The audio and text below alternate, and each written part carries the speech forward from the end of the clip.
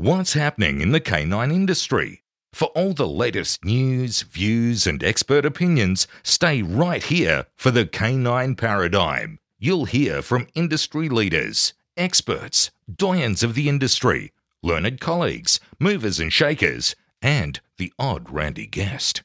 Get the latest insights and expert advice from both here and abroad from the people in the know. Now, here are your hosts, Glenn Cook and Pat Stewart. And I'm Lofty Fulton, and I'm out of here. Glenn, Pat, it's time for new ads. it is time for new ads. Do you have new sponsors? But we've also got some remaining ones as Of well course. that we've got to bless them. So it turns out we're actually behind because people jumped into our Patreon and sent us much money and we didn't realize. Until they said, oh, what's happening? Hey, where's our ads? Yeah. Here it is. We're doing it. You know where you should get dog training equipment in North America now? Who?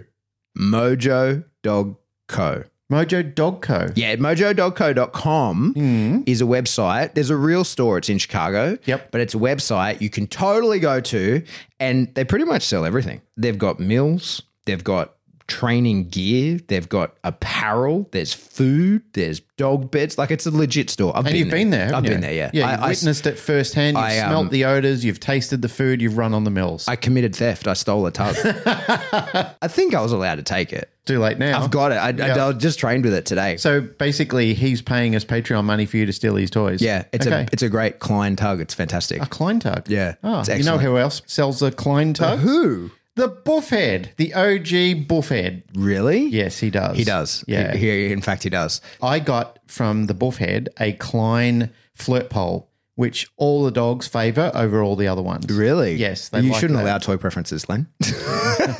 I don't. They do. They choose what they want. We have two places that you could get dog training equipment. Yes. Mojodogcode.com. Yeah, in North America. Yeah. And Einzerwiener.buffed. Yep. Yep. You know what's a really cool product? The Rowdy Hound dog kennel. It's the kennel that attaches, like it's a crate that attaches to your motorcycle. Yeah. So you can take your dog anywhere that you're traveling if you own a motorcycle and Yeah. you want to take your dog with you. If I owned a motorcycle, Safely. if I owned a motorcycle or a dog that wanted to ride one, Yep. I would 100% get one. I own a motorcycle. You should get one. I should get one. You should get one. I can see you with a little Frenchie hanging Yep. off the back of your motorbike. Yeah, I think that Mando would probably cause me to come off my bike. He Yeah. would probably rock around like crazy on Yeah. that thing. But Yeah, yeah, the Frenchie. little dog like what George Kittredge does, who's a wonderful bloke and a dear friend of ours. Sponsor of the show. Sponsor of the show. And he takes his little blue heeler, which is an Australian dog. And George has been out here in Australia. He knows all about Australia. He stayed in Australia. He's done it all. But he actually takes his little blue heeler and he rides her all around the state and he teaches other people how to do it as well with their dogs. So You know- not only does he sell the product, but he trains people on how to use it as well. That's great. It is. You know, he should get everybody to do a big road trip up to Canada. Yeah. You know what they could do in Canada? What's that? Go to Dancroft. Dan Croft. Geez, they could watch a puppy class there, couldn't they? Oh, yeah, absolutely. And they're doing seminars as well. Really? Yeah, they've got seminars, they've got teaching, they've got education. But as I spoke to Daniel, who runs Dan Croft, he was telling me all about their amazing puppy classes and they do some kick-ass social media. Yeah, they do. They've got some pretty extreme type of breeds over there that they've got them all under perfect control, like all these American Staffies. They've got all these bull breeds that people complain about, whinge about and say they can't be trained. And Dan Croft has them doing not only beautiful stays, but they also have them on balls. So they have the dog, like inside a tire and the dog's doing beautiful drop stays while they're at peace and at harmony and somebody's walking around. All the owners are there with the dogs. They're having a great time. Incredible. Yeah. I bet those dogs are well conditioned and healthy. Yep. How would they do that? Probably the best way is to get yourself some canine pharmaceuticals. Hey, you've been using it. I have actually, no shit, like jokes aside. Remy was circling the drain. He was in bad shape. And Yeah. I said to Narelle, hey, I want to try and get him back in condition, see how much longer I can get from him. Because like the mind is willing, but the body is weak. Yep. And so she hooked me up with all the right things and he's a million times better. In fact, he's actually better than he has been in, probably 2 years. And you did a really cool social media content for Narelle the other day, which he really appreciated. I make sweet reels, bro. You do. You are pretty good with your reels. Again, all jokes aside, I'm not just saying this because Narelle's my wife. I make this very clear, but She's actually a genius with that sort of stuff. Oh, yeah. When other people are sort of relaxing and kicking back, I know people are busy and they've got things to do, but Narelle reads white papers. She's doing everything. She's always looking how she can improve the standards in a dog's life. Like, she actually amazes me. She's very, very industrious. Mm-hmm. Yeah. So, Mojo Dog Co. Yep. Einzer Wiener. Einzer Wiener. Rowdy Hound. Rowdy Hound. Dan Croft. Canine Pharmaceuticals. Yep. Thank you all very, very much. You guys sponsor the show. If you want to support the show, support them. They're Yes. the place to get the gear. Yep. And if you get into Patreon and you tick that box, just know that we don't check that very often. Yeah, so you got to tell us. You got You to gotta- shoot us a message. Yeah, it's fine for you to let us know. We really appreciate you. We started off our shows talking about some of our new attributes, things that we've got. Yeah. And we would never have got that without Patreon support. It's Patreon that pays our bills All right.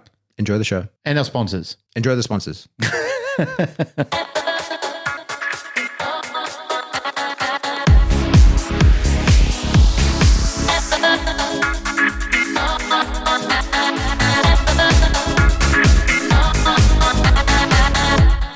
Welcome back to the Canine Paradigm. I'm your host, Pat Stewart. I'm joined in studio today by my co-host, Glenn Cook. We're finally back together. We are.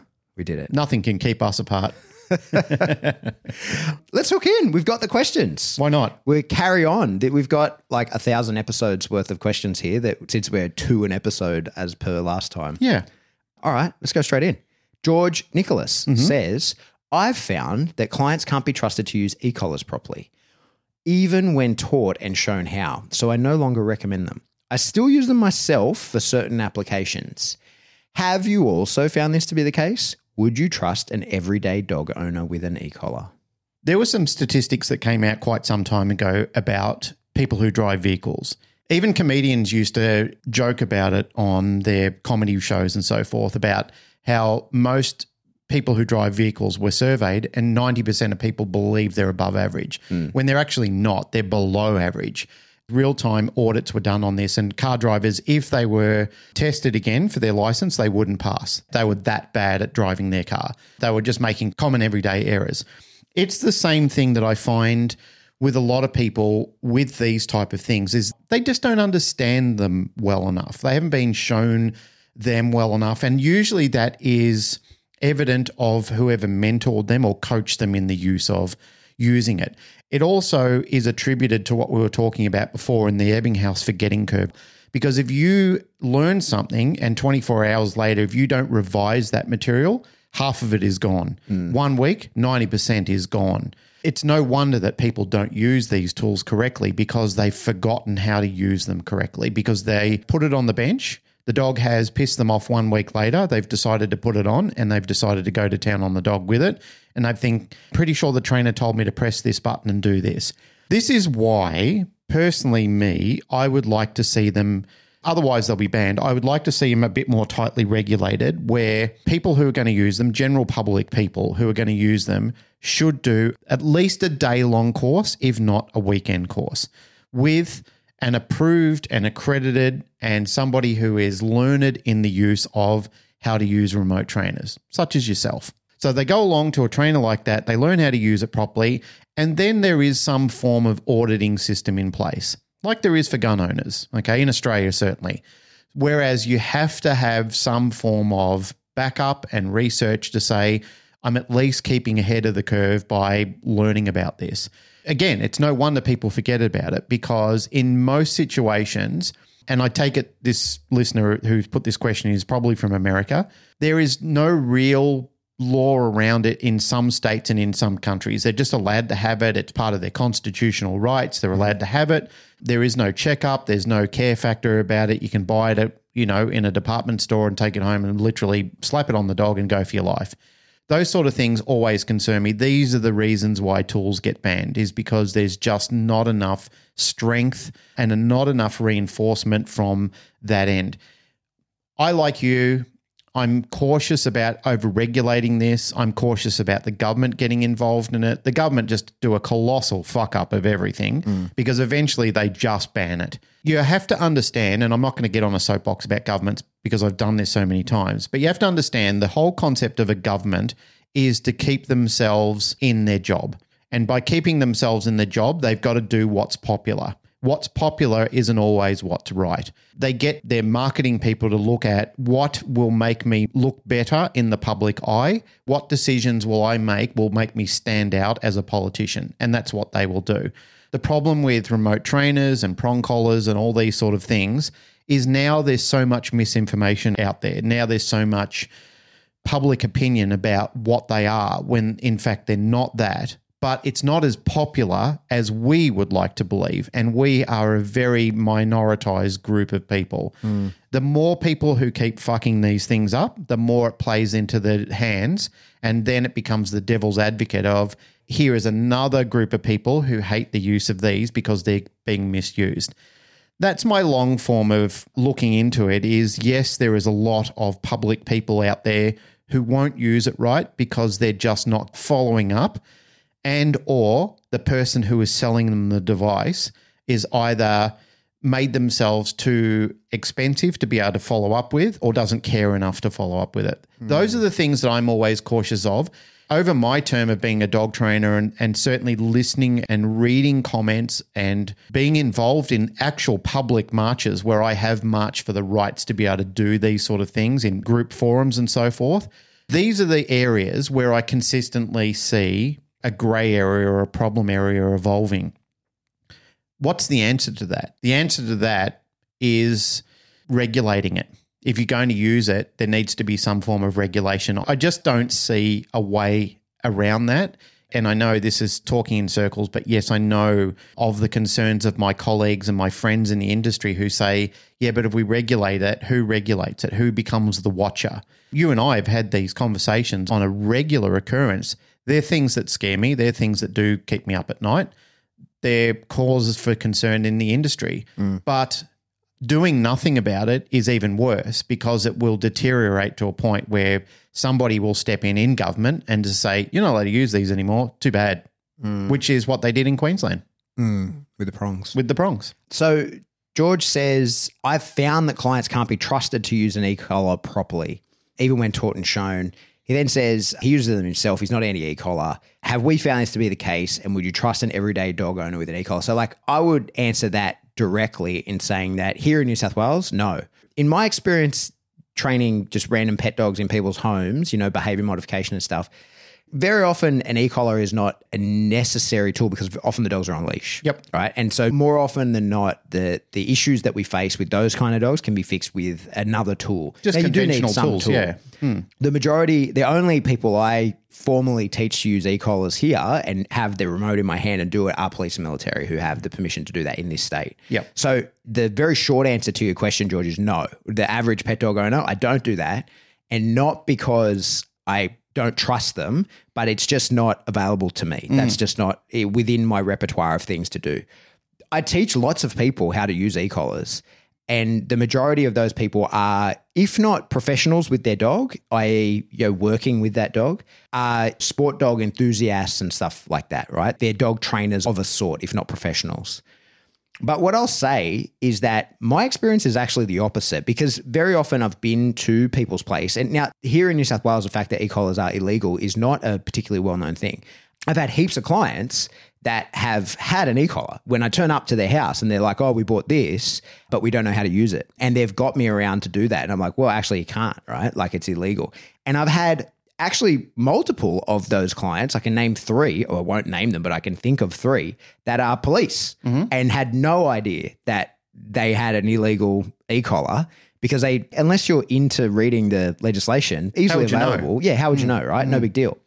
So my experience is actually my personal lived experience. Now I'm fully aware that lots of other shit goes on, but my interactions with people has been that I very rarely, if ever, have seen someone using an e-collar in a way that I was like, oh, you have to stop immediately because you are a brutal person doing a brutal thing. I've never experienced that. More often than not, when I have, worked with someone who already has an e-collar in this state, or when I've, been elsewhere and people want me to teach them, more often than not, people don't use the e-collar enough. They don't use it at a high enough level. Now, there's issues that come of that. That's not a good thing. But I just don't think that too many people who care about their dog enough to want to train it rather than just get rid of it are slapping on a collar and lighting the dog up. I think that's a myth. I've never seen it. In my life, I've never seen it. It doesn't exist like it used to. Sure, I'm happy to accept that. The people who I do see who slap it on a dog and light it up are doing stock proofing, and it works totally, right? I was in a forum, I'm not in it anymore, but I was in a couple of the sort of pig dog forums because I had an interest in learning about this kind of thing, right? And I think I entered the forum. I can't remember what it was called, but it was an Australian one. And I went into it because I was interested in that Garmin tracking collars and I wanted some feedback on people that use them. It's specifically because they're actually illegal because of the frequency they use in Australia. And Garmin just pay the fee. I'm told that Garmin just pay the fine. They're like, there's enough money in selling these things that we'll pay the fine for using an illegal frequency.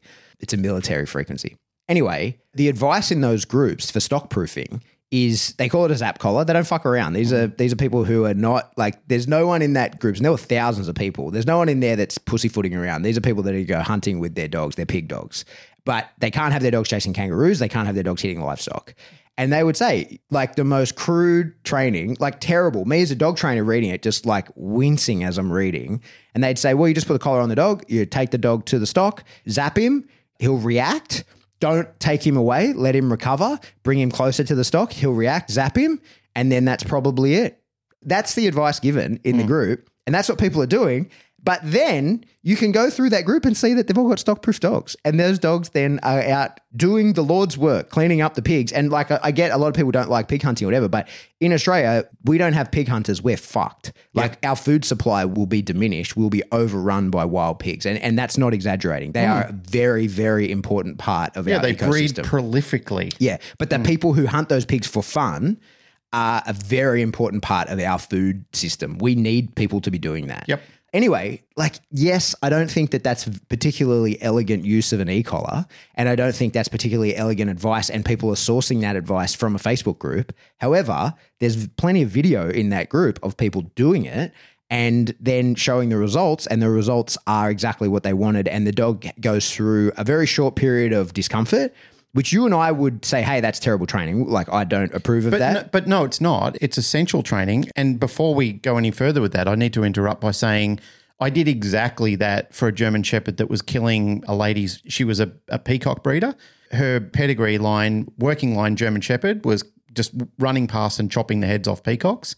And she said, if you can't fix it, I will shoot the dog. Yeah. And I said, I can fix it. There's going to be a little bit of time and a little bit of pain involved in this, but it was exactly that. It was pure positive punishment, making him absolutely deter from going anywhere near the peacocks. Yeah. Which in 6 weeks, we had him completely convinced that peacocks were electric and don't go anywhere near them. Yeah. Even to the point where if he was eating and they came over to peck at his food, he'd get up and walk away from them. Yeah. Whereas before, he would have killed every single one of them. Yeah, and so everybody carries on. Everybody won, and that dog lived to a ripe old age and died on the veranda. Yeah, and he probably had a very horrible 10 minutes of his life that he's totally forgotten about, except he 10 created minutes an at a inhibition. time. 10 minutes at a time and limited at that. Yeah. You know, actually, if you really want to be more precise about it, he probably had a very horrible 0.5 of a second. Yeah, exactly two right. or three times. Yeah. Right? So the reality is, I think that most people, when they use an e-collar uneducated, more often than not, what they're actually doing is trying to stop some sort of behavior, and they either go too high once and the dog gets the message and maybe even gets shut down in that moment and sort of cuts its drive and limits itself in those circumstances again. And again, I'm not saying that's good. I'm definitely not saying that that is something that I condone or want to happen more, or all the caveats you can imagine me saying I don't like it. But it's not that bad, right? And the alternative for most people is they get rid of the dog and the dog goes into rescue and spends its life in a cage or gets green dream the next day. Like that's the reality of it for a lot of people. And I think that's what gets overlooked in that space. I think that, we're all in the dog training space. We're all, big brands, right? Like if it's not a Dogtra or e-collar technologies or a Garmin or Martin System collar, like all of us, like, I don't want to know it because people buy these shitty ones off of Amazon that cost $25. They output whatever whatever, like it randomly outputs. Yep. Now they're junk. And I would never use one. You would never use one. I would never recommend anybody use one. But they're probably the ones that are getting used the most, right? Well, they're cheap and they're accessible. Exactly. And if you've got an issue with that, like most of the time when people have a serious issue with their dog and they're a person who's not going to call a trainer, but they're going to try and fix it themselves, it's usually some sort of prey-based thing. More often than not, here in Australia, we see it all the time with Kelpies that chase bikes. Yep. A lot of the farm-bred Kelpies that never get to work any sheep, they never get to actually herd anything, they never get to push anything around. Watching a push bike spoke spin just lights them up and they can't help but chase it. And a lot of people then will just whack an e-collar on the dog, they'll blast it and the dog gets the message, and they'll probably have to do that every 2 or 3 years. That behavior will resurface and they'll redo it. The dog will have another experience and it'll come back. Now, again, I'm not condoning that, but that's just the reality of what actually happens. And I've met loads of people that have done exactly that without knowing any better before they've had some other issue with the dog, and then call me or another trainer or whatever, we come around and then you end up finding out that is what's happened in the past. And that's often not what they're calling for. They're calling for some other reason, right? Like that's totally unrelated. So my personal experience is that I think that more often than not, we do sort of imagine suffering that isn't necessarily there. I think that it's very rare. I can't think of a single case that I know of where somebody has really fucked up a dog with an e-collar that I've personally seen. Like you hear about them, right? But I've never personally seen it, and I've never seen it in the case of somebody who didn't know any better. Have you experienced sympathetic pain when you see somebody like hit their nuts on the skateboarder who goes railing down a rail and then they slip and they get cracked between the legs and automatically you feel that pain? Yeah. Well, there's a myriad of people who do that thinking about dogs getting lit up by remote trainers. Yeah. Like they feel it, what they imagine it to be, and then they automatically draw a conclusion to this is what it is. Because I can sympathetically feel this through my system. That's what it's got to be. It also doesn't help when you're watching, I've watched videos of kids zapping themselves on YouTube clips for fun where they can't unbuckle the collar fast enough. So there's somebody sitting there with a remote trainer like frying them while they're screaming and jumping around and so forth. And then people go, well, there you go. That's what people do to dogs. No, that's what dickheads do to their mates who think it's hilarious and want to make 15 minutes of fame on YouTube. We did an episode a while ago that 15 million people will watch that and be horrified by it and then automatically believe that's what trainers do to dogs when in fact it's almost polar opposites of that. But I'll tell you a story. Many years ago, I know that I don't know if I've told this exact story, but it was part thereof. But many years ago, I met a guy called Randy Clifton who invented simunition, right? Yes. He was a DEA agent, was involved in a fatal shooting, got pushed sideways to the FBI school because it's the same school, or was at the time. I'm not sure if it still is. And he basically was one of the early pioneers or the pioneers of reality-based training, scenario-based training, and was one of the early inventors of simunition. I met him because he was pitching a new product because the company that made simunition were happy with it, didn't want to change it, and he'd made a new thing called Force on Force. So for people who don't understand, simunition they're real bullets that's fired out of a real gun, but it's paintball. So you change out your barrel and you change out your bolt, and so your actual gun that feels normal, everything feels like normal in your hands, use like normal-ish magazines. It all feels very real, but it's paintball, all right? And it has a range of about 7 meters, hurts like shit, but is non-lethal. He invented that and then wanted to change it because one of the things like simunition, one of the things that you always do is you freeze it, right? So that it hurts more. And so his new thing was made from glycerin and so it couldn't be frozen. And the projectile had a slightly different shaped head. So, worked differently. And it was a non-lead based round because there's big issues within the military spaces about use of lead, especially in indoor firing ranges. There's massive lead contaminant issues. I remember when I first got my first ever lead contaminant brief, and it was like, this is the effects of lead poisoning. Like you imagine lead poisoning, most people think of it like, oh, it's acute kind of poisoning, like you die of lead poisoning.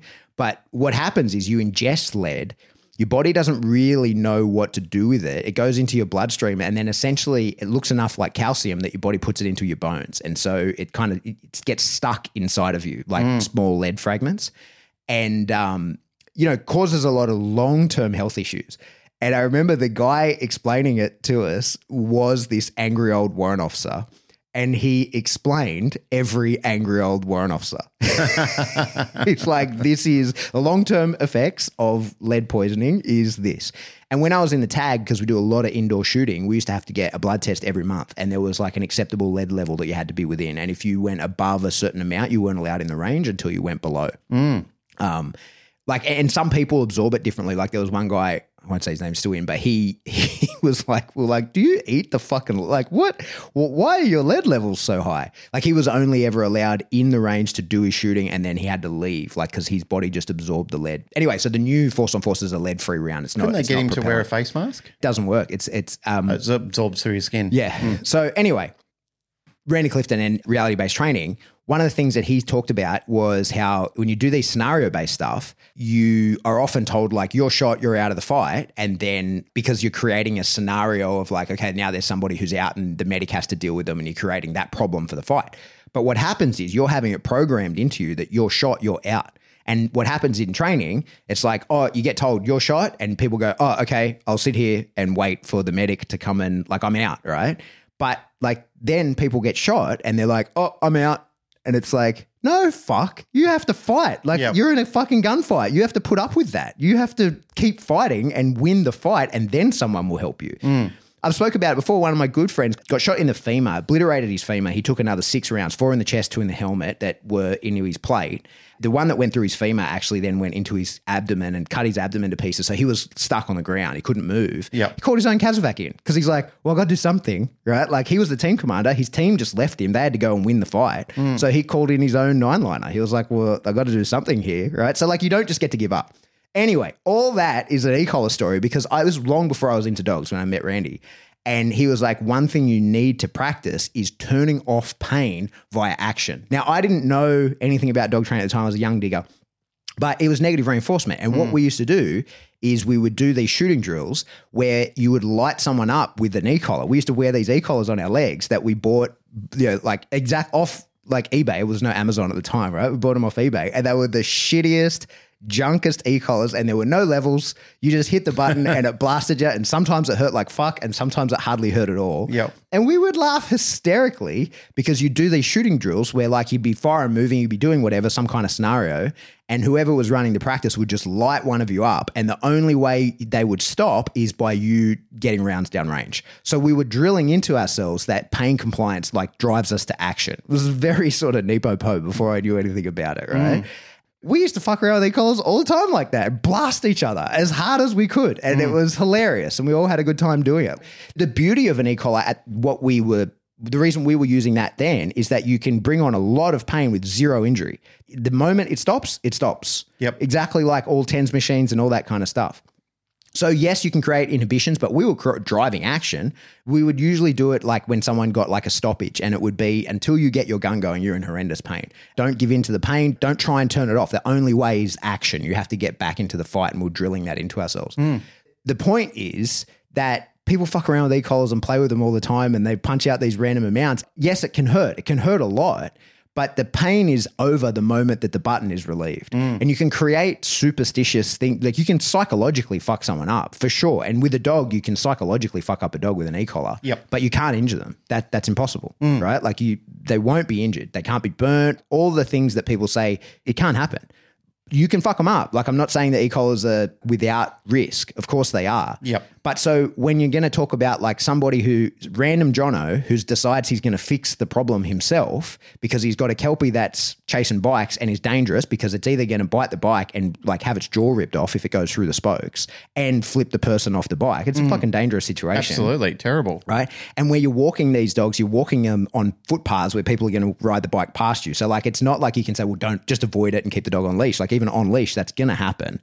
It doesn't end there either because then council get involved and there's fines. Like it just prolongs into more misery. Yeah, exactly. Yep. So my point is that even used terribly in the worst way with the shittiest e-collar, it can fix the issue in a way that is better than all the others. Yep. Because there is no way the dog can be injured. That you can create the inhibition. And yes, it's totally possible that you create a situation where the dog no one wants to go to that place. You can create weird superstitions. Of course, the dog can avoid having the collar put on and that could translate to other collars. There's risks. Of course there is. But for the most part, I've seen people do that without any guidance from anybody else. Like I've heard of it and it works for the most part. And so it's not elegant. It's not great training. You and I wouldn't do the same, but it's an average Jono with no guidance fixing a problem with his dog that maybe he couldn't afford to fix any other way or wouldn't be interested in fixing any other way. So my answer to your question is no, I don't use e-collars on average dogs because I don't have cause for it, but also I don't really deal with that anymore. The majority of the people I teach to use an e-collar are professional users, professional trainers of dogs, and I don't have concern with that. In fact, my experience has been most people don't use it as much as perhaps they should. That's been my lived experience. Yep. All those people are still driving cars. Yeah. All right. Anything else to add on that? No, not really. I think that was covered quite extensively. On the stock proofing, one thing I've always wanted to point out, and like I won't say his name because I don't want to resurface this for him and get him into more bullshit, but the video of the gentleman that punches the kangaroo that went around, remember that? Yes, I do. We were talking about it yesterday. Really? Yes. I feel like a beautiful opportunity was missed to point out how incredibly well trained his dog was. Oh, yeah. In that the dog Was in a headlock by a full giant red kangaroo male. And that dog could have minced that kangaroo in Yep. a second, but you're not allowed to do that. Your dogs are not allowed to bite kangaroos in Australia. And the kangaroo could have disemboweled the dog. That Yep. was a terrible standoff situation. But I think that it gets overlooked and nobody talked about it enough when that was popular, is that dog was like, oh, okay, in spite of the fact that I could mince you, I'm not allowed to. I'm going to just wait because daddy will come over and rescue me. Yep. And I'll just stand here with my head in a headlock and be like, oh, okay, I'll wait for someone to come and rescue me. I've got myself in a shitty situation. Did just wait. Yep. The gentleman goes over and then has to defend himself from the kangaroo that could have like disemboweled him. Yep. Read the kangaroo perfectly, knew that it was going to attack, de-escalated the situation in the perfect way. Everybody walks away safe. Yep. That is what was missed in that opportunity to point out. The difficulty with the online circus is everybody takes away what they want to. Yep.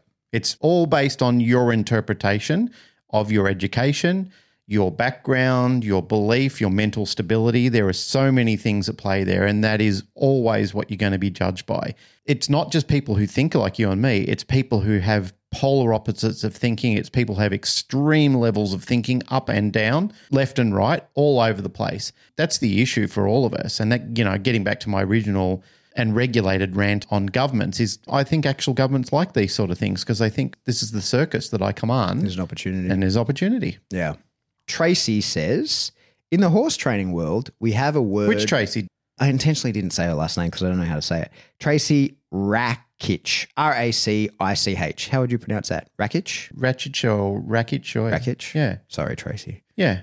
In the horse training world, we have a word, feel, as in a person has amazing feel on a horse. I like this topic. It's basically a natural understanding of timing, intensity, and instinct with an animal. Some say it's impossible to teach, but it can be improved and developed if you aren't blessed with it. I'd love to hear about the idea of feel with dog training, how it can be developed and improved. Thank you. I entirely agree.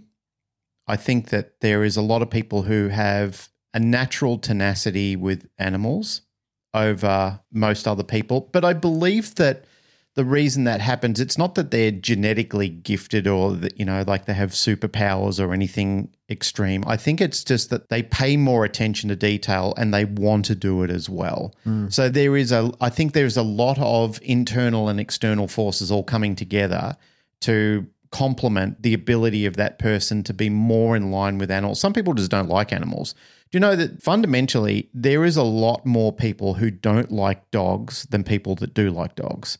Really? There's an extreme amount of people who hate dogs. Yeah, but we think there's more that dislike dogs than like? There's a lot of people who don't like dogs, mate. Yeah, but do you really think it's more than like? You reckon more than 50% of people don't like dogs? Yep. I reckon there's a huge amount of people out there who don't like dogs. You keep saying huge amount. I agree that there's a huge amount. There's 7 billion people. But do you think more people dislike dogs than like dogs? If we start bringing religion into it and everything like that, then yes. What about in just the Western world? In the Western world, no, they would be overwhelmingly like dogs. Okay, sure. Okay, I'm with you now. I'm with okay. you. Okay. But culturally, people we're likely to encounter mostly like dogs. Yeah, but we're also, don't forget, we're traveling in those groups and we're attracting that type of group as well. Yeah, but I'm talking like if you're in the Middle East, you're going to have more people that don't like dogs than do. Yeah. In regards to, let's talk about the people who like dogs. Out of a very small percentage of them, then we get into the amount of people who understand dogs. people might like dogs, and non-offensively, but I see more of these type of people than most other people who walk the street because I'm around people and their dogs all the time. Now, these are people who like dogs. They've got a dog. In, let's say, on average, you've got a husband and wife. The husband might really like the dog and the wife might not really care about the dog, but only cares about the dog because the husband, or vice versa in that family. Doesn't matter what the relationship is, somebody will like that dog more than the other person. But now we're getting into understanding the dog or understanding animal behavior in general. That's why people have a better feel for horses, dogs, cats, whatever it is because not only do they really like the animal, but they're invested in understanding them as well. So for me, like I said before the other day, which someone nicely quoted me on Instagram, I felt, I'm repeating something I said, I felt incompleteness in myself. I didn't feel like a normal person that liked things that everybody else seemed to like. I had to fake my way through liking sports to pretend to fit in with people. As a kid, it was very difficult because I didn't really care about footy or cricket the same way other kids did. Go Spots team. I didn't, but I just didn't. And I had to pretend to. Yeah. It didn't matter to me the way it did with everybody else. Everybody was so tribalized in that sort of thing. But animals, I loved animals. A treat for me when I was a kid was going to my uncle's farm in country Victoria and getting to hang out and follow him around and go and get the eggs from the chickens and watch the dogs rounding up the livestock. And so that for me was just amazing. I loved that sort of stuff. I could have survived on that all the time. So I guess I had a better feeling and understanding and empathy for dogs. And my uncle used to say that to me a lot when I was a kid. He said, you have a really good feeling. He used to watch me walking with his dogs and so forth. He said, you have a really good feeling for dogs. I wasn't really a horse person. I don't really get horses. I'm a little intimidated with them. I had a bad experience when I was a kid. I can ride them and be on them and so forth. It's not that I won't touch a horse or go with them. I just don't understand them like seasoned horse people do. If you watch the TV show Yellowstone, it's very much about cowboys and their relationship with their horses and so forth. And you get to see people who are real-time, exceptionally great horse trainers training their horses. You've probably seen it, right? Marvelous stuff. Those type of people, they love their horse. They really are invested in learning everything they can about their horse. And it means a lot to them to be and exist in that world where they're sharing their life with the horse. And dog people are the same. The best people that I know who really connect well and seem to have that feeling that other people don't have is it's very important to them. It's not just something that they like doing just as a bit of kudos. Most times when I watch trainers working with dogs, they get lost in this is about me, then it's about all of it. It's not for them. It's not about the entirety of the picture. It's about bringing spotlight to them. They're very much focused on, I was deprived somewhere in my life, and this is a great way to focus the spotlight back on me. You can see those type of people. When you know what you're looking for, they stand out exponentially. When you see somebody who has a feeling for an animal, it's not about making the animal exceptionally flashy or anything all the time. It's about having a connection with that animal that seems almost supernatural.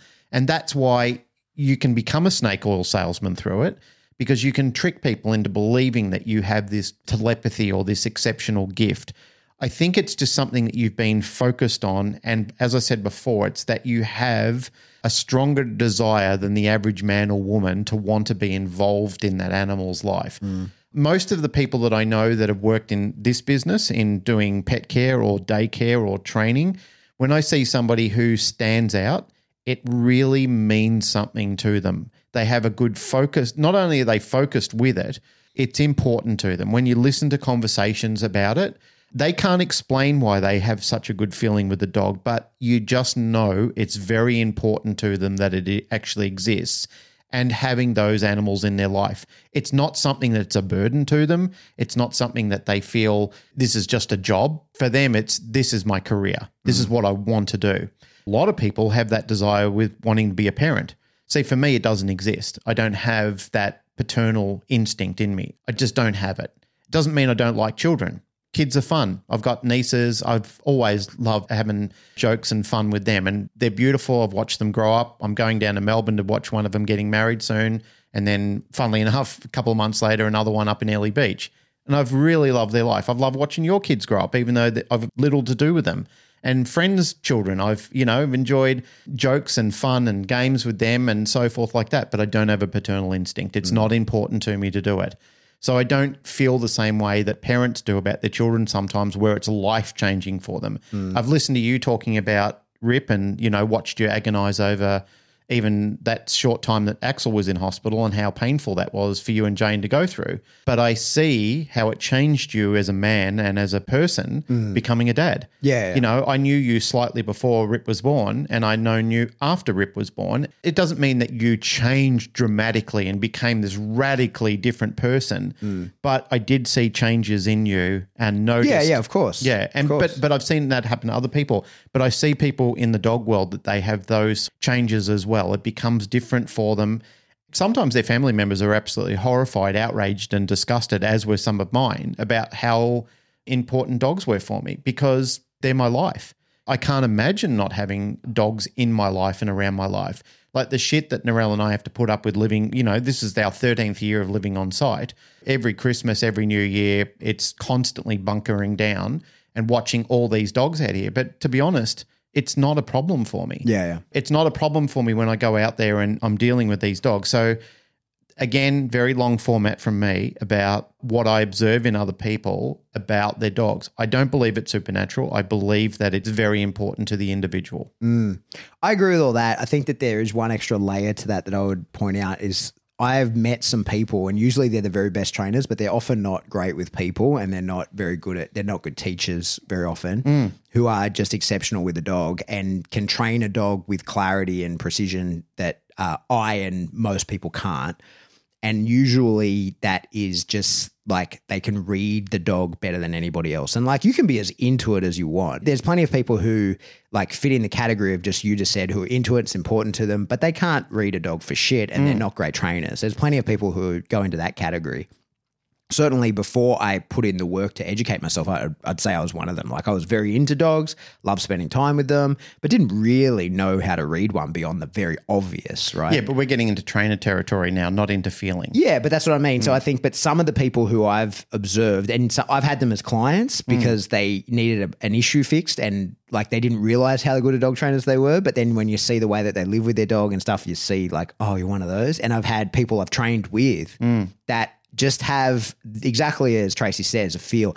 Bart actually does this thing. He calls it the little hands. It obviously doesn't translate from Flemish very well. He does this like he has the small hands. He does this move where he goes like, which no one can see, but he like rubs his fingers with his thumbs and says he has the small hands. And that's like it obviously doesn't translate, but that's what he talks about when people are just incredible, right? Just at doing it, and probably means finesse. Yeah, something like that. Yeah, but usually with those people, because I'm fascinated by them and I watch them very closely. That's why I love watching other people train dogs. That's why I'm so excited to be traveling and going, away to see people again who I don't get to hang out with and training dogs and watch them, because I love seeing how people handle their dogs. And especially when it's not my job to give any critique or criticism, especially I love it when they're not interested in what I have to say about it, right? So like they're just people who I'm there training with or observing the training of.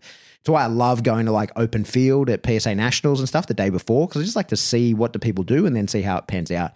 But the very best trainers that I observe are the ones who know what peak performance is and they can read that. So like we always talk about how you want to reinforce at peak performance, right? And push the dog to the point where the dog's like, hey, this is the last time I'm going to try this, right? And then you reinforce and you go, yeah, that was it. And the dog, you get the best version each time. When they're training something, they know when the dog is like, gives its true understanding and they can just read that. There's something that I can't do it. Like I'm incrementally getting better at it, but there's people who just come out of the box knowing how to do that. And they can tell, especially like, I'll be controversial. The majority of the really good dog trainers like that are usually balanced trainers, and they are exceptional because of their use of pressure, right? They know exactly how to manipulate behavior via negative reinforcement, because negative reinforcement is a much better learning tool. Dogs will understand better, faster, and for longer when they're taught something with negative reinforcement.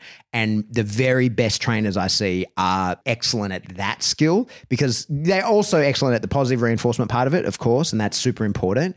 But the way that the majority of people who I've seen who are, and I'm talking world's best sort of dog trainers, they are exceptional at knowing exactly how much pressure they can put on a dog without the dog dipping into demotivation. Like the dog always knowing, okay, you're pushing me towards something, and then removing that pressure. And that pressure is often really subtle. Like a lot of the people who are watching it maybe wouldn't even realize that there is pressure involved, right?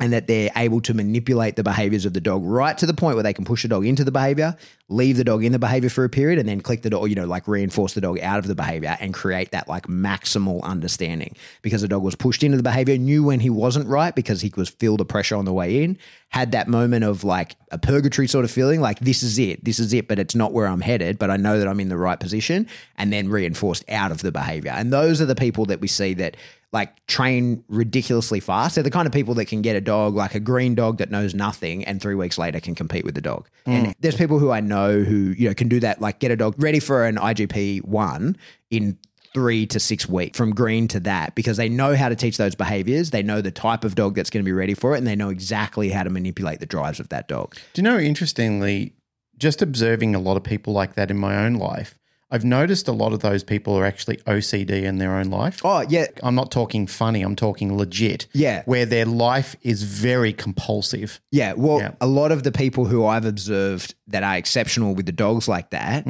are not great dealing with people. They're often full spectrum OCD. Yeah. Well, I mean, not necessarily OCD, but there's something where they can read and connect with the dog better than they can read and connect with people.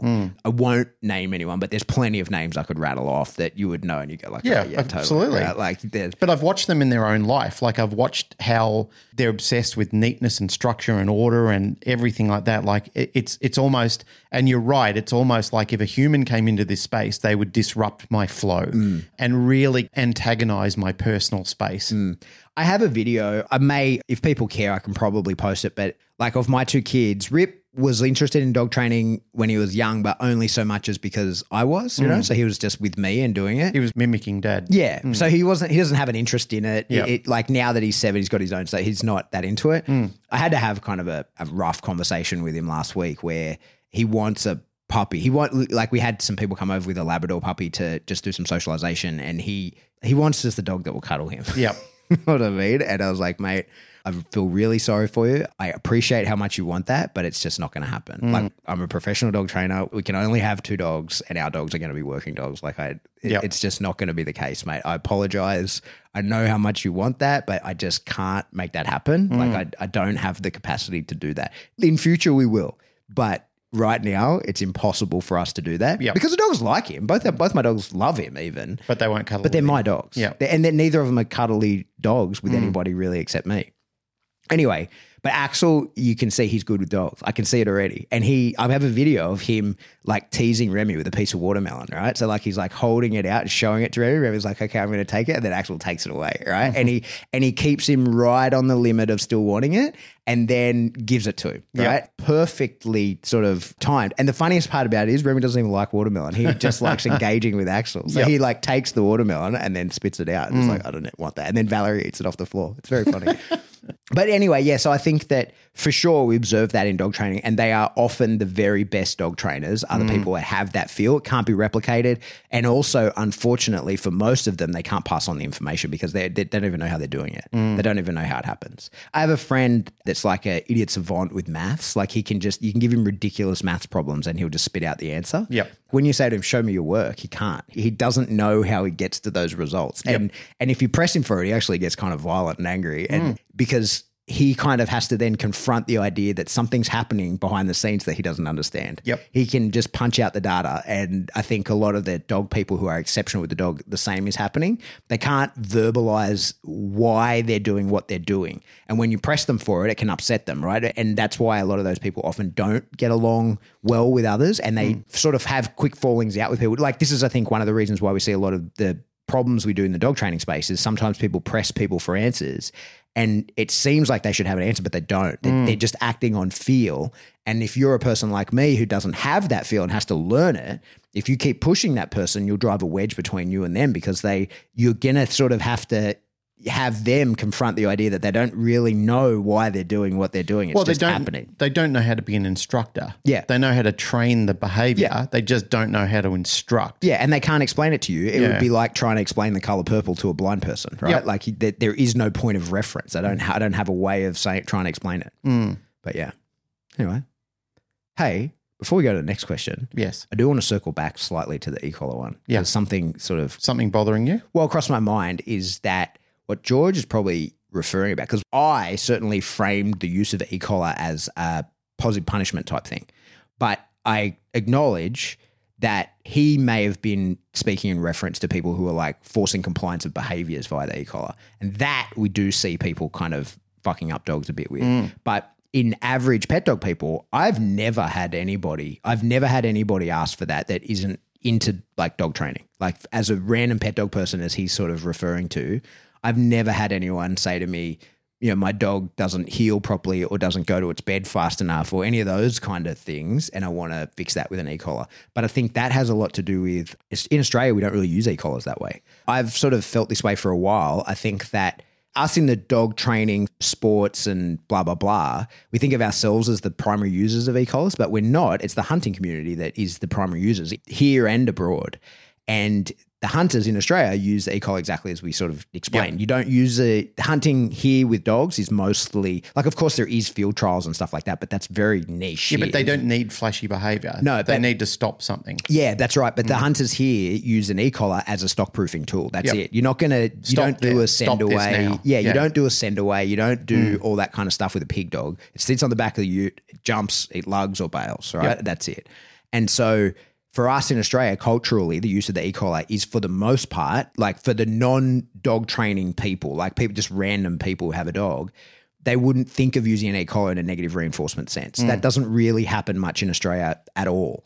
But in the States, it does, because the hunting community is mostly retriever stuff, where they do use a lot of negative reinforcement, and that has sort of but they're shaping behaviors. Like that's right. They're cultivating different types of movement with the dog. That's right. But so that use of an e-collar is more popular there, like is a negative reinforcement tool. The way that like a trainer would use it, like in a sport sense or whatever, in a NEPOPO type sense, that is much more popular in the US than it is here. The best snake avoidance training I've ever seen, hands down, is with positive punishment with an e-collar. Changed my mind. Yeah. Every other way that I've seen people try to do it, it's just a complete and utter clusterfuck. Yeah, I think there's more to that as well. Like I think that, yes, the positive punishment component is part of it, but I think there's more to it than just the positive punishment. Like the people who, I've never done it, but the people who I see having really good lasting results also use an element of negative reinforcement. Yes, they do. Away from the snake, not just the traditional sort of like blasting the dog. Yeah, like old fuckwit, old mate that just puts the dog in the pit with the children's python. I would call it more unintentional use of negative reinforcement. It is more derived from positive punishment, with the element of negative reinforcement in there for sure, and then positive reinforcement when the dog comes back. Yeah, I wouldn't say unintentional though, because like the people who are good at it, the people who are good at it, they do know. I've still seen it used where people have used it with positive punishment and the effects have just been fine. But it still bleeds in a negative reinforcement territory, of course. All right, shall we carry on? We should. I said my piece. All right, Jake, baby back or spare ribs? Depends who's cooking them. Yeah, I agree. And it depends whether they're pork or beef. Jake, I'm going to need you to come around cooking baby both. back ribs are only pork, aren't they? I think so, yeah. Yeah. You know what? I don't know. Jake, I'm going to need you to come around, cook them both, and I'll do a testing. Yeah, I think spare ribs are, I think what they're probably saying is spare ribs are beef and baby back ribs are pork. Narelle and I do both on the Traeger. We do the pork ribs on the Traeger, and they're the 3-2-1 recipe. Oh, yeah. Which is just exceptional. Mm-hmm. But even our 12-hour cooked brisket beef ribs, they're like beef butter by the time they come off. You're bragging now, sir. Yeah. All right, Charlotte Mers says, finding the right breeder for a competitive bite sport dog. Beyond the obvious health testing, titling, and basics we all know for finding a reputable breeder, how do you decide which one is right? How do you thoroughly vet, especially when you are looking out of state and don't have strong connections in the sports or breeds you're looking at? It feels like a struggle often because you want to hedge your bets as much as you can and really hope you can find a dog with good nerves, solid temperament, and healthy, can be livable to a degree and still have the genetics to be competitive. There's never going to be a breeder anywhere in the world that 100% gets it right all the time. Sometimes for them, it's a bit of potluck as well. I think I put a post in the Canine Paradigm discussion group a while ago where there was a professor talking about how genetics is a mosaic of a lot of history that is flowing through various family members for hundreds of years in your family. And the same could be said with dogs as well. There are people who are very pedigree researched and they do know what they are looking for and they do know what function and form these dogs have and have had through the sire and dam through 3, 4, 5, even longer generations. They are very good at shaping and trying to hone in what they believe is going to be the best of that family tree. It doesn't mean that entire litter is going to be completely comprised of that because the remaining pups of that litter are still going to have that mosaic element of some of the offshoots of great-great-grandfather or great-grandmother or an uncle or whatever it may be. It's still a roll of the dice sometimes. What I would suggest to people if they're looking for working dog people is somebody who does do their homework. They are researched on health of the dogs as well because it's not just about the behavior of dogs, it's the longevity that needs to be planned in this as well. There's no point, and believe me, I know people who have bred dogs, working dogs, that are proven biters, but their hips are fucked. And their hips and elbows are just trash all throughout their history. But they'll completely override that just because they can produce biting dogs. And they still believe that that's an ethical thing to sell and trade in those dogs, even though it's probably between 70 and 90% that they're going to produce dogs with shit hips and elbows. How do you avoid someone like that? I guess primarily what you've got to do is look at the integrity of what's been produced and look at the longevity of animals as well, if you possibly can. I don't like overusing the word integrity, but it really is a matter of integrity sometimes to make sure that it's an industry-supported people that you're going to for looking for those dogs, whether they be, you know, a law enforcement serving dog, a sporting type of dog, a field retrieving type of dog, whatever it may be, a detection or, you know, a nose works type of dog that you're looking for, that will have those characteristics that are in line with what you want. Ask around. The senior community usually know who those dogs are or who those breeders are who are producing those dogs. Don't be impulsive. That's one strong area where I try and advise people to pump their brakes a little bit is when people are in the market for a dog, don't ever get hoodwinked into believing that that dog is the last one that's going to come up because a lot of times, you know, people have these special dogs that they held back for themselves. That's an old wives' tale most of the time. That's just the last dog in the litter generally. Yeah, it's a leftover. It's a leftover, but they create FOMO around it and then people believe I have to have this dog. It may have come from a good line of people and you may luck in, but most likely you'll luck out. This will be an underdriven dog, a dog that isn't as exceptional as its siblings was, and you'll get something that you'll be disappointed with if it's for a working role or some capacity of that. So I feel the two things that you need to do is A, don't be impulsive, and B, do your homework. I agree. And I think doing the homework looks like actually contacting people who are involved in the sport you want to do. Absolutely. I've had loads of people contact me and say, you know, I'm going to get this dog from this bloodline and the breeder said that the dog will be suitable for PSA or insert sport here. And unless they're doing that, they don't know shit. And they're not lying either. Like a lot of the breeders, you know, like I guess you have to choose your words carefully, but a lot of the breeders, the bloodlines nerds are, you know, they don't really know what they're talking about with the dogs, right? So like they're relying on completely genetic traits and very often I think once a dog has a really high level of training on it, it can be really hard to tell what's a genetic trait and what's not, right?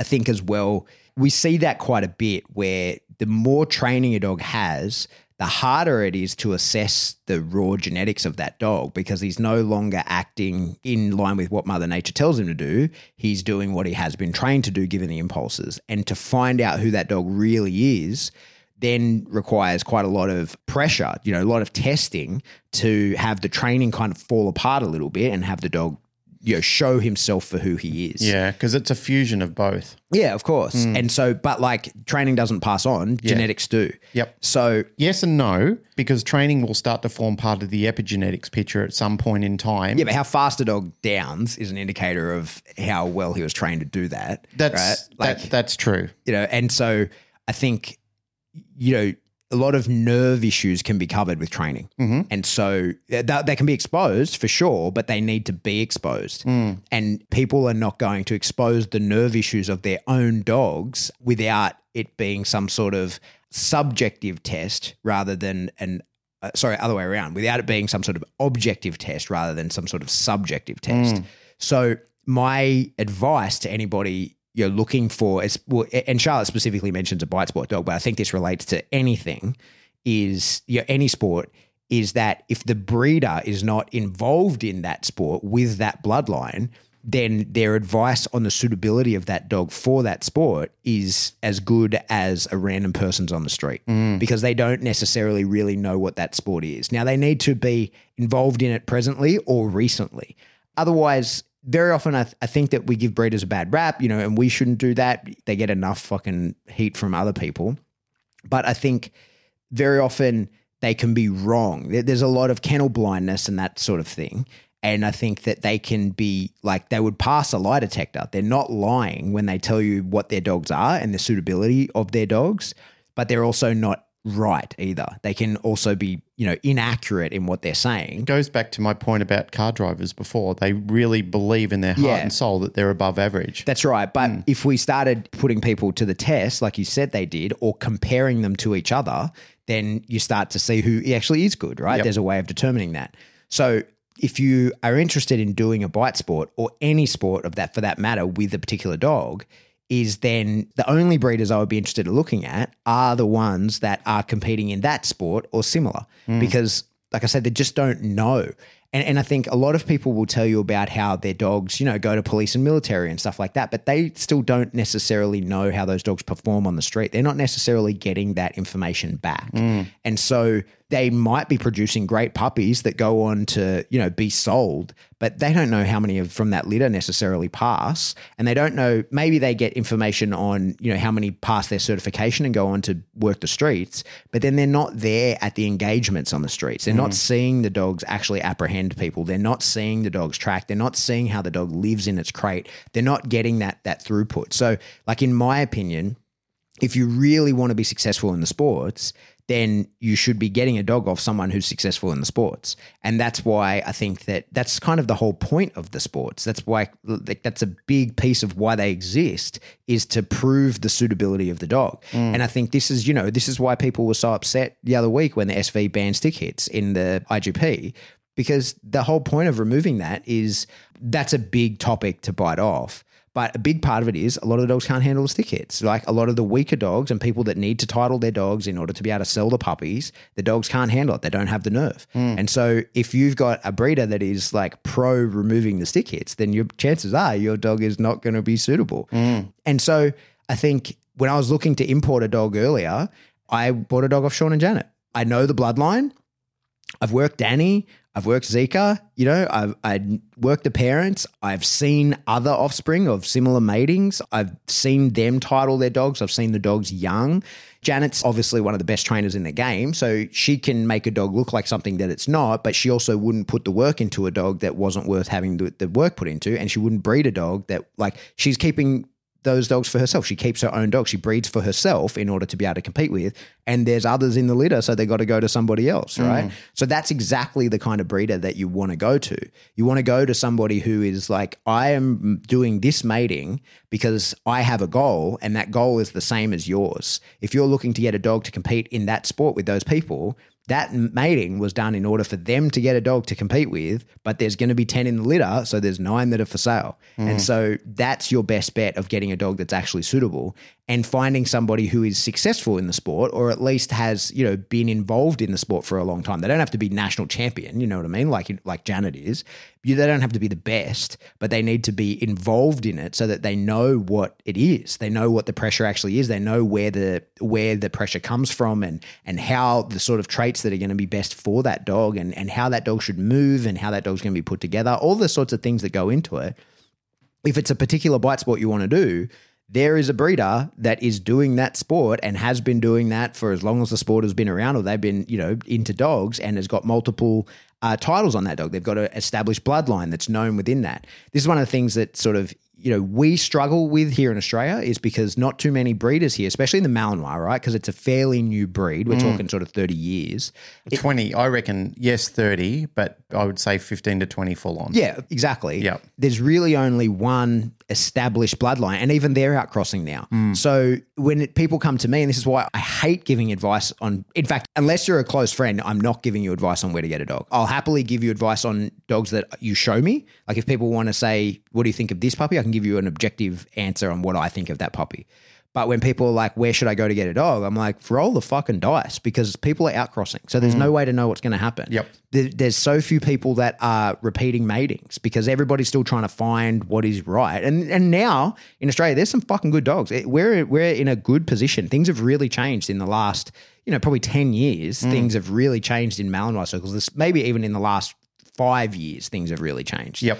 But so you can get some good dogs here, but you're rolling the dice, and you're rolling the dice on the whole litter as well, because there's still a lot of genetic diversity in the matings. That's that mosaic that's still coming out in them. Whereas you go somewhere like Cook Eyes, an 80-year-old third-generation Belgian kennel, they're basically cloning dogs at this point, right? Like the genetic diversity is gone, and you can count on they're just reproducing the same dogs because it's a well-established bloodline. Be like going to Pat Nolan for a field retrieving dog. Exactly, right? And so that exists all over the world. They are around, and even here there are less now, but you can put your hands onto those dogs that are established bloodlines. It's harder here, but it exists. But then you know what you're going to get, or you're just at a much higher chance of it. Yep. The key for me is that if the breeder isn't doing the thing that you want to do with the dog, their opinion on the dog's ability to do that thing isn't very worthwhile hearing. Yep. They don't need to be current at it, but they need to be fairly recently involved in it to really actually know what it is. Because some of the things you hear people say, like you hear people from the IGP community give reference to what happens in PSA, and they don't really know, right? Because they're not involved in it. They just see the odd video here and there. They don't really know what's involved in it. So their opinion on what it is not accurate. And similarly the other way around, right? So like those exact traits that you're looking for in a dog, and the way that it thinks, the way that it feels, the way that it moves, all those sorts of things, like that real minutia that you're going to need to want to understand if this is your dog and you want to compete, you want to do well. Your only chance of getting the accurate information on that for the specific sport you're going to play is if your breeder is involved in that sport. Yep. And I think this is why we as sports people involved in this should be pushing breeders to be doing this, right? And I think even if there's a lot of breeders who just don't have the time or the skill set or the interest in doing that, but they should be placing dogs with people who can. And they're like that has happened here in Australia. There's people who have offered or asked me and others just like, hey, can you take one of these dogs? Because I want it proved. I want to see how it goes. I don't have the skill set to do it or the time or the ability, blah, blah, blah. There's lots of reasons why a breeder might not be able to compete. But they should be placing the dogs with people who do, so that they can be seen to be doing so. The dog needs to achieve a certain level of success. And I think what we've seen here in Australia is a lot of people will give reference to how many dogs they're placed in police and whatever like that. But that doesn't mean shit. That really doesn't mean fuck all, because they don't then know how those dogs performed on the street. Like selling a dog to the cops, congratulations. Like they buy a lot of fucking dogs. I want to know, did he pass his course? How did he go on his course? And how's he go? Had live bites? How's his engagements gone? Did he handle pressure? How's he track when he knows that after he's had his first bite, how did he track for his second bite? All those sorts of things that for sport people, we would have beers and we would sit around and we would discuss this. It's one of the things that, when I go to these PSA training days that we're doing, the decoy days, part of the best part of it is the sitting around afterwards and the whole people involved in the dog community bullshitting about the breeds and the dogs and talking objectively and saying like I talk about all the time, like Remy's, for me, mentally, he's a perfect dog. There's nothing I would change about him mentally, but his body's fucked. And I tell everyone that. And we know don't breed from him. He's a mess. People need to know that in the community, because you wouldn't know that to look at him. I mean, you see it now, he limps nonstop, but as a young dog, he's ticking all the boxes. Everything's there, looks great. Yep. People don't know that unless we sit down and we talk to each other. And I've held on to him for 6 years and we get to see what really happened along the way. But if I'd sold him to the army like I had intended to when he's 18 months old, he's gone. No one would know. Even probably I wouldn't know what happened genetically. And maybe you keep breeding from, so that there's all these things. If people aren't breeding the dog themselves, competing, seeing it through all the way, or putting it with someone very close to them that can give them the real answers, they don't really know. And therefore, you probably shouldn't buy a dog from that person if you want to be successful in a particular sport. Interestingly, a very good friend of my employer's, he was reaching out to me to buy a certain type of breed. So I set him up with a few people to go and talk to and evaluate for himself how he felt about it and what he was looking at. Interestingly enough, 6 months later, he came back to me and said, what a bunch of the greatest I've ever met in my fucking life. So much so, he was horrified about how godlike they were behaving, how secretive they were, how temperamental they were about collaborating with the rest of the community. He just said, fuck this, I'm going offshore, and went and visited old bloodlines overseas and purchased a dog off them. Yeah. He just said it was just a horrible experience trying to talk to these people. He said they're supposed to be ambassadorial of the breed. He said, yet all they want is people to worship them, throw themselves at their feet, take their advice as absolute gospel, not allowed to ask them any questions. That was confronting to hear because I sent him to these people to speak to him. Now, that's one man's opinion, right? That's one man's opinion. But I think the way that you approach people is also important. We don't know how he approached them. I don't. I wasn't there, and you're exactly right. He doesn't seem like the sort of person who would approach them in a confrontational manner. And the people that he did approach overseas were very like a hard-nosed, old-school people who you would least expect that they would get along with. Can I play devil's advocate? Sure, of course. You've talked about how, like, when you were selling puppies here, that, you know, there was an element of pushing people away in order to see who was really interested. And I spoke to him about that as well. Yeah. I told him all the mind games and the psychology that I've used in establishing who should have one of the puppies and who would fall apart if I actually gave them one.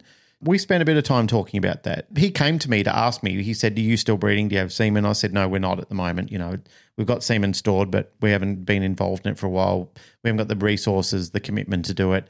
And what we were breeding, we weren't happy with where it was going at that point in time. We weren't establishing what we were trying to." All of these points that you brought up was part of the long conversation that we had about it. It was just surprising that, and he did give me a few positives, like he told me what was positive. So it's not an entirely bad picture, but it was just surprising to hear what he got told and how far it sometimes even derailed off buying dogs and developed into politically beating up other people and clubs and so forth through breeders. Like, you can't train here and you're not allowed to train with this person and you're forbidden to go there and so forth. I mean, what the fuck? Yeah. Who are some of these people? Yeah. I mean, when people bought dogs off us, the only thing that I told them to do is don't fuck your dogs over. Here is a list of things for building a social environment for the dog and the minimalistic things that you need to do for training. The rest of it was up to them. Whoever you wanted to go for a trainer, people that I don't like and don't respect, they were training their dogs with them and they were happy. Yeah. You know, as long as they and the dog were fulfilled and the dog wasn't a menace in the community and eating their children, I was absolutely fine with that. No problems at all. Yeah. And that's what he felt was a very confrontational portion of meeting these people and trying to develop some form of community, and then feeling that the only salvation I have is going offshore, and bought a dog. Yep. At great expense, probably quadruple what he would have spent here, and then flights on top of that to go over and meet them and view the dogs and, you know, select a dog from them overseas and so forth. That was insane. Yeah, it's not an uncommon story. Even outside of the working dog space, I know that it can be difficult to get a dog, but I usually sort of explain it. Like, I haven't encountered that. I personally have never encountered it, but I've heard from other people. And I've sourced a lot of dogs for a lot of people over time. I hate doing it now, and like now it's something I tend not to do.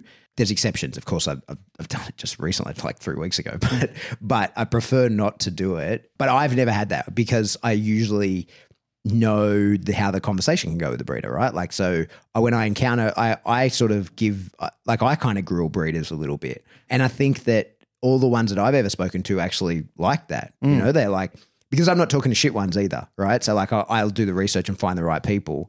I still, every now and again, I spoke to him just the other day. In fact, I posted about it in our group because he had puppies. I still speak to Alex, who bred Val. Yep. And I didn't know him from Bar Soap beforehand. And it's not like we're old Chinas or anything like that. I spoke to him every couple of years. I'll just sort of catch up with him and, you know, something will come up and it's worth talking to him about. But, I sort of grilled him a fair bit because I didn't know who he was. I didn't know whether he was I'd done my research in that I knew that he'd produced Springer litters in the past and that they'd gone on to work, but I didn't know much about him. And I gave him the third degree about, how well do you look after the dogs? And he gave me the third degree about who the fuck do you think you are getting this dog? And then we're like, okay. Both of us developed a mutual respect. Both of us have met in the middle and realized like, okay, we're in this together, right? Like this is where we're both in this to get a good dog, right? But for sure, like I've heard plenty of stories about people having a lot of issues with breeders for sure. But I think also, like I can sympathize how difficult it is. I think that a lot of breeders, I think we take for granted how hard it is for some people to pass on puppies. There's no doubt about that, and I have firsthand experience in it. Listening to you with your experience before about, you grilling Alex and him grilling you, I had a lady that she sent me a survey and it was horrendously long. She followed up with a phone call and she said, you must think I'm the greatest arsehole you've ever met, right? And I said, on the contrary, I'm actually impressed that you went to this level of detail and that you're researching what you want to buy. And I said, I don't think I've got the dog for you based on what you want. She said, oh, really, really? And I said, yeah, really. And she said, I hope you didn't see this in a negative fashion. I said, not at all. I actually didn't. I enjoyed the read and I thought if only the rest of the people that contacted me put half the effort in, it would be an easier story. And I said, just based on what I feel that you want, I don't have that dog for you. It doesn't exist in this litter. Let me put it that way. I think she was a little hurt that I didn't have the dog for her, but also respected the fact that I was honest with her and didn't try and then flog her a dog. So I said, no, I'm not perturbed by the fact that you went and prepared this and it's significantly longer conversation than anybody else has ever put together. But it would be remiss of me to try and give you a dog and then try and get you to work through the shortfalls. And then you go away and think, you just either placated me or you set me up to fail or just gave me a dog just off the back that I impressed something upon you. And I thought, that's not what I want to do. It's a tricky one. Like I've known a couple of breeders, I've had this conversation with them that there's a thing about when you really are trying to improve a breed or you really are trying to establish a bloodline, how hard it is to place the puppies because you need to know which ones you're going to breed from. And as we know full well in the Superdog program, blah, blah, blah, you can't tell shit from puppies, right? Like you really, like you're shooting in the dark. You may as well wear a blindfold and throw a dart at a wall, right? Until the bloodline is established. And then you can start to see, oh, well, the puppies have these kind of traits. But as you're trying to build it, you don't know where that goes. And I've had a couple of really interesting conversations with people who've sort of confessed to me the difficulty they have parting with those dogs and how the trouble in, like I said, but like someone like me who knows what they're doing, they're like, no, you're the worst because you'll cover the problems. Like we don't really know. Like a really good trainer, and if you you'd think that putting dogs with really good trainers is what a lot of breeders want. But if they're going to put it in with like breeding rights because they want access to be able to dog, they're trying to establish a bloodline, you kind of want someone that's not going to do a lot, right? Because you need to see what really happens with this dog. Not with someone like me that is going to put in all the effort to build it. They want to see what happens naturally, as well as someone like me who has potential to overdo it in certain instances. There's like it's possible that I put too much pressure on a dog young or like a decoy does working with me or whatever. The dog's going to have a lot of experiences that are going to, change the outcome of where it goes. And now no longer are they able to look at that dog's raw genetics and say, well, this is what he turned out to be. It's blurred. It's tainted by a lot of training. And now it's like, well, is he built or was he born? And so they end up sort of not wanting to sell them. And this is how you get people that hoard dogs and all that kind of stuff and end up keeping whole litters for no reason and have 150 dogs in their fucking house that they didn't place because they're stuck in this like, well, I need to keep them all to know which was the best one in order to continue to breed and continue to propagate the bloodline. It comes from a really good place. They're really driven to achieve something noble, but the path to doing that is not clear, right? It's not obvious and it's certainly not easy. It's a tricky one. It is a very tricky one. I think that's all the questions we can get through today. Yeah, let's wind it up there. That's it. For another episode of the Canine Paradigm. As always, if you like what you hear, pull your AirPods out, put in somebody else's ear. Lick it first. It's the only way. Lick it. Oh, Glenn.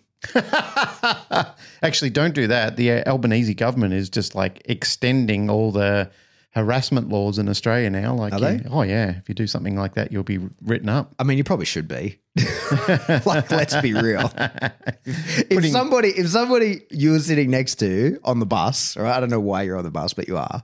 Put a dripping wet earpod into Pulls my their ear. earpod out, licks it, Yeah. and jams it into your ear and says, "Mate, you have to hear this podcast." Yeah. I feel like you would be okay with that being illegal. Me, Yeah. if somebody did that to me, they'd be hospitalised. Well, sir, that's assault. So Well, it's not because they assaulted me first. I'm defending myself against them. that's right. So don't do it. Yeah. I mean, that's why people should go with the boombox. Yeah. I think, in all honesty, if you want to support the show, the best way to do that is tell someone in real life. Yeah. That's the best thing you can do. It turns out real life conversations, they're more meaningful than online ones. Or just do what I do. Get one of our stickers and put it in a urinal somewhere. Yeah. I've got several all over outback New South Wales. Yeah, you could do that. Yeah. I mean, you could use your mouth. If you go to Grey Gums Cafe and you are a gentleman and you visit the latrine, you will see a Canine Paradigm sticker. And I started a trend because there was nothing on that urinal wall now. Now there's like 20 of them. Oh, really? Oh, really? Yeah. There you go. I did ask him, the owner of the place, I said, is it okay? I didn't just randomly go and do it. Yeah. She said, yep, go and do what you want. All right. Well, support the show by telling someone. Another really cool way you could support the show is with some hot, wet, stinky cash. Oh, yes. Hot, wet, stinky cash. Hey, I believe our resident sugar mama, Barbara de Groot, gave us another great big whopping amount of cash. She's amazing, isn't she? Oh, my God. What an absolute advocate for us. She is. She's a beautiful lady. She's into Rottweilers, so that automatically puts her on a higher pedestal than most people already. Mm-hmm. I mean, according to you. According to me. Yeah. Hey, Barbara, thank you sincerely. I know, and I do want to say this because I don't want other people to feel left out of this conversation as well. Obviously, Barbara, you've gone above and beyond what the majority of people will do. But I also know that other people have given as much as they can as well. Yeah. So there is hordes of appreciation. As I said last time, or as we stated last time, anytime somebody commits to our show or increases their spend on the show, an email gets sent to us from Patreon. We know who you are. It has your name come up in the email that, you know, like you increased your spend from this to this, or you're a first-time contributor to the Patreon. Thank you. Our Patreon numbers are starting to come back up again. That's great. There was a bit of a lull for a period of time. We put a survey out. Tanawa has been very kind enough to come in and I mean, she's just a great project manager in so many ways. Yeah. And she really started to get involved in it. She's trying to help us out with the website and everything like that, which is just fantastic. I can't say enough kind words about Tanawa and her assistant. She throws above 100%, easily above 100%, with the responsibilities that she already has in her job and what she has thrown into just a very, very short time of doing this. She surveys, she tries to find out, she's doing anything she can to help. So thank you that we have a community of people that are investing in this hobby, I guess. It's a hobby. Well, let me rephrase. Investing in our community. Yeah. The Canine Paradigm is a community and it's extended beyond Pat and I. When you look in the discussion group, there are multiple fields of people from all different skill sets, all contributing all at once. I love that. Yeah, me too. And I love the fact, I just love when people send me a screenshot on Instagram of how much they've enjoyed it listening in the car and, you know, like they're getting sad that they're almost to the end of binging on it or anything like that. That means a lot, you know. I hope you've been enjoying my musical repertoire that I've been going back into some old school when I've been mixing it with music on the story. On the story. So I've been finding some pretty good old school rock anthems and so forth, or just old anthems that people don't listen to anymore, or so I should say that. They listen to them, but they're songs that I loved listening to when I was younger. Even now, I just love them. I think what a great song. I got an email the other day. Like, it's fun to, you know, we're 5 years into this, right? Yeah. And people will listen to a new episode or whatever, decide they like it and go back and, you know, start at the start and work their way through. Yes. And what cracks me up is people will email me and want to like get stuck into me about like, oh, well, on episode 32, you said this. And I was like, oh, fuck off. That's a different person. That's right. Like, don't hold me accountable to anything I said 5 years ago. But didn't we say that? Yeah, Haven't we said that multiple streams that we've changed and we reserve the right to change the way we think? Because people do that to me too. They say, hey, man, you flip-flopped on a conversation. Like you have changed or you have modified what you said. And I said, of course, motherfucker. What kind of dickhead would you be if you did it? Absolutely. Like if better information is presented to me, why would I want to remain Nope, steadfast? I said it out loud one time, and now I'm beholden to that opinion for the remainder of my life. In spite of this new information. I am more than happy to flip-flop on things when I am proven wrong or better material is presented. But yes, if you want to support the show, the best way to do that is Patreon. We appreciate everybody that donates anything in there, and we also appreciate the people who don't because they can't. One thing I'll admit, I know I've talked about on the show before, is I have weird problems with numbers, and so I don't really look at the numbers because I get crazy obsessed with numbers, and so I don't really look at it. But I appreciate everybody that donates anything in there very, very much. Well, we're going to try and get the studio off the ground. We're going to have to. Everything helps. Yeah, we'll have to figure something out about that. If you want to get in contact with us, best way to do that is jump into the Facebook discussion group. I know I say it all the time, but at some point we'll come up with an email list that's been on my bullet journal. I keep migrating it forward every week. That I'll do it, but I will do it at some point. And if you want to get in contact with us directly, you should shoot us an email. We are info@thecanineparadigm.com. Goodbye.